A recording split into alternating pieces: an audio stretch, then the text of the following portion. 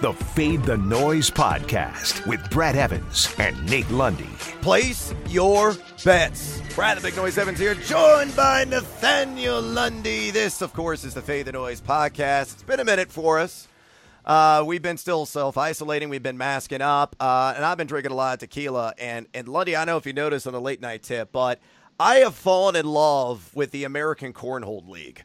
Is it actually starting to make you make bets? There's a step that happens between I am dying for sports and therefore I will watch and opening your wallet. Where do you stand, Mr. Evans? I would certainly bet on it if somebody would offer some lines. And I did get a little inside information on this on my Sirius XM show earlier this week that there could be a daily fantasy sports company devising a cornhole game as we speak. True story. Man, I have missed out on so many opportunities between my college life, my tailgating, and of course my concert attending. I have missed out on honing my game. I should have been paying far more attention. Well, I tell you what, the broadcasts are great because everybody's protected. Guys are wearing gloves. Guys are wearing masks. They have the counters that count up the bags because we all lose count when you play cornhole. And these dudes are ringers. It doesn't matter if you're like 17 or 75 because the age range is everywhere. Everybody's got the dad bod. You know, it's sponsored by Johnsonville Brats, for crying out loud. And all these guys do is hole after hole after hole. But the best part of the broadcast is the fact that the announcers have a telestrator and they're showing the lanes of where they should be throwing bags in certain cases. And it cracks me up every time. I am waiting for the Frank Caliendo treatment of that broadcast, my friend. I cannot wait.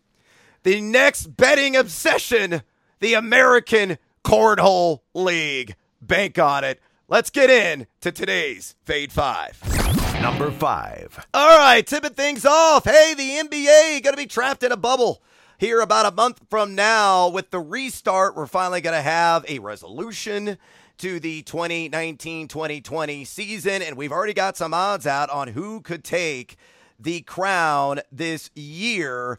And you know where I'm going to play some action? I'm going to take the Boston Celtics at 20-1 or plus 2,000, available on DraftKings. And here's the reason why.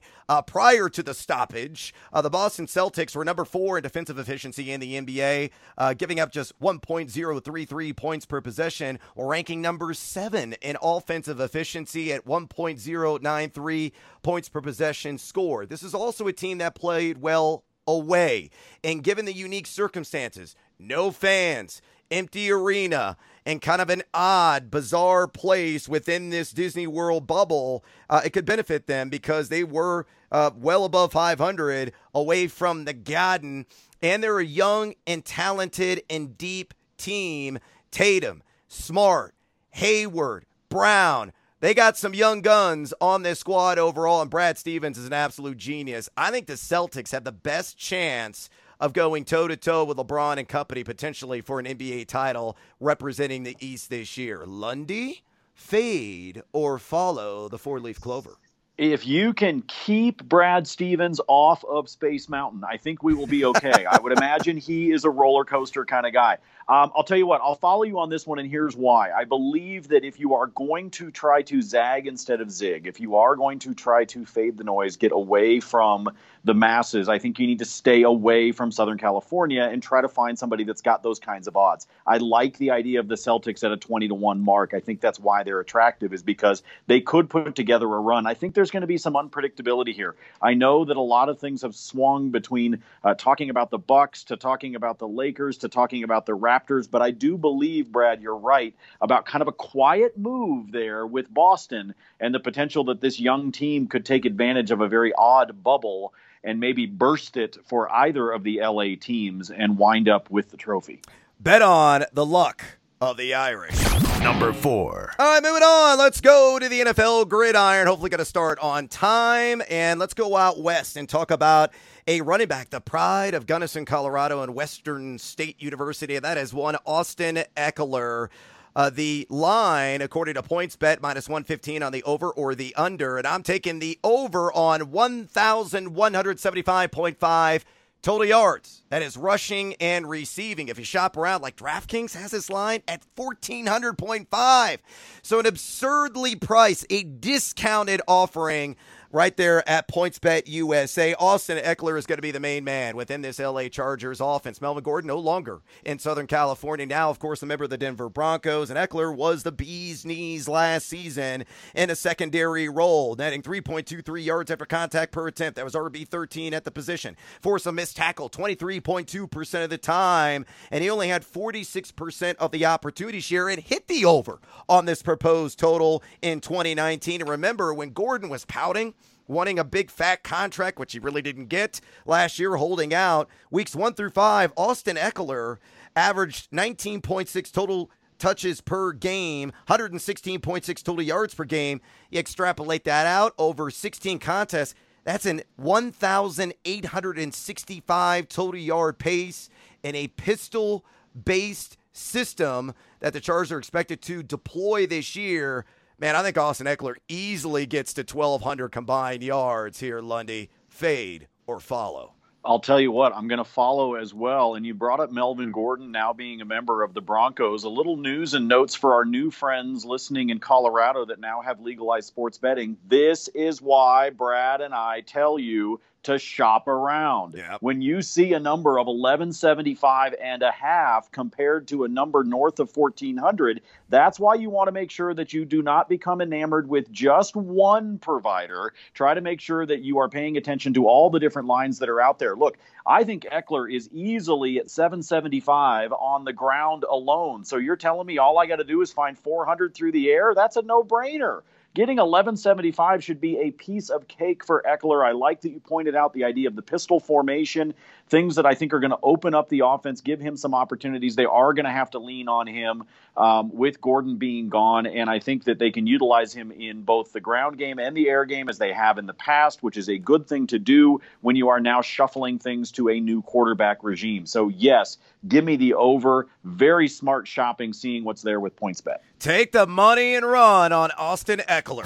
Number 3. All right, let's go out to the sizzling Sonoran Desert and talk about the dachshund of the desert, and that is one Kyler Murray. Here is a line. We're not going to focus on his arm. We're going to focus on those little legs, and they're going to be scurrying about there inside the University of Phoenix Stadium. 475.5 rush yards is the proposed total, minus 110 on the over or the under, according to DraftKings, meaning you put $110 down, you get $100 in return, and I'm going to do exactly that on the over. He sailed past this number in his rookie campaign last season, a player that averaged 34 rush yards per game for a total of 544 yards. I think he's going to net close to 6 rush attempts per contest in this Cliff Kingsbury air raid RPO-based offense. You bring in a DeAndre Hopkins. You have a full season of Kenyon Drake. What is that going to open up? Nothing but wide running lanes when Kyler Murray calls his own number.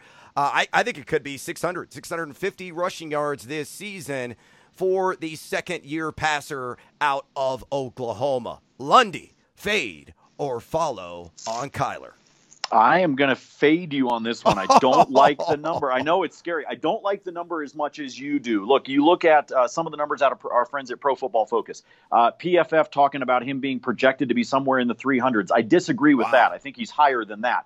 But I think one of the numbers to point out is last year, in designed runs, according to PFF, Murray clocked 341 yards. 225 yards wound up happening as he went through his scrambles, as in, gotta go.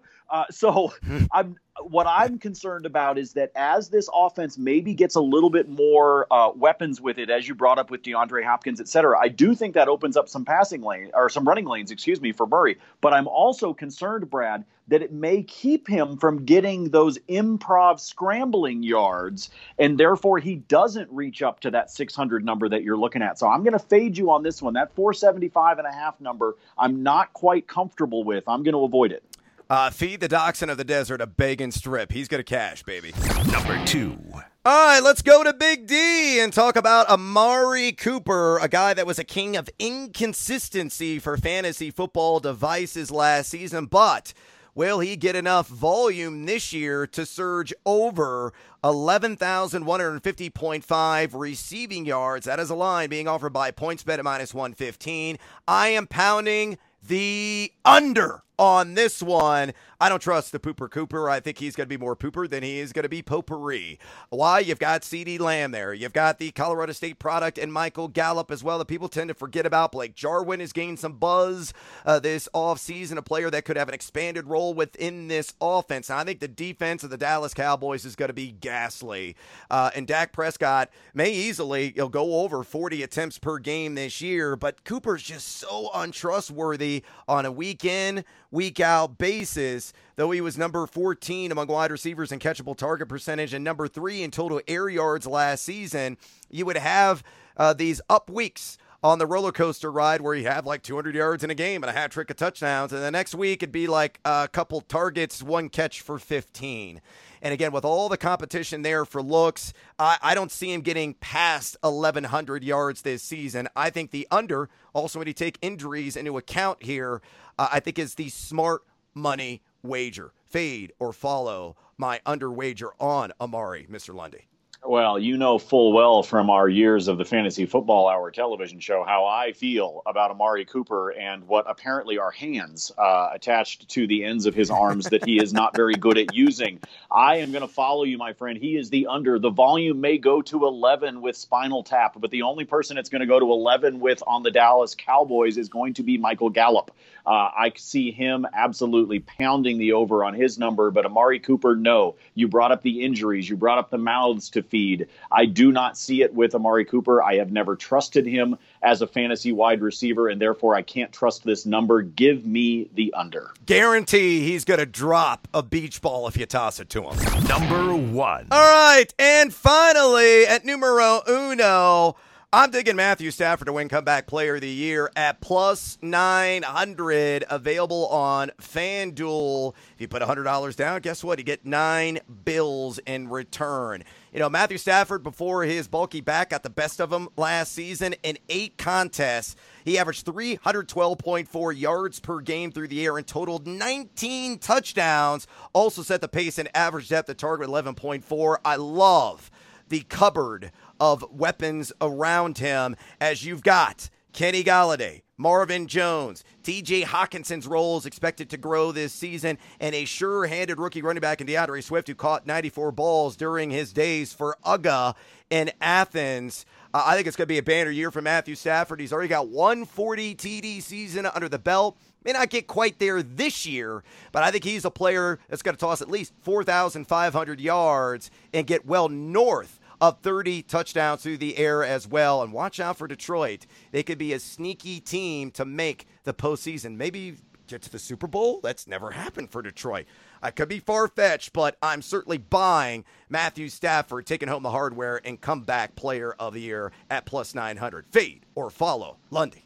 I will follow you on this one, my friend, because I'm looking at the numbers courtesy of FanDuel. You talked about Stafford being a plus 900. I see J.J. Watt in there at a plus 550. No thanks, because there's just too many injuries that keep happening to J.J., unfortunately. A.J. Green at the same number, plus 900. No, thank you. Bradley Chubb, you want to go on the defensive side? He's a plus 3,300. T.Y. Hilton, a plus 9,000. If you really wanted to go down that road of trying to find somebody that was a long shot of a Comeback Player of the Year bet. But I think Stafford at a plus 900, you're looking at a nice payday. I do love the toys that he has in the cupboard and the potential, if those guys can stay on the field, for that to be a fun offense. And look, you brought them up as a playoff team. I think that could potentially happen, because look at the rest of that division. Detroit could very nicely be snacking on others in that division who are all sort of treading water, including your Chicago Bears, Brad. Oh, my Bears are terrible. This is why I drink. And that is a wrap on today's edition of Fade the Noise. Please drop us a rating and review, would you kindly? And follow us on Twitter as well. Follow Lundy at Nate Lundy. Follow me at Noisy Huevos. And as always, fade or follow. That is up to you. Fade the Noise.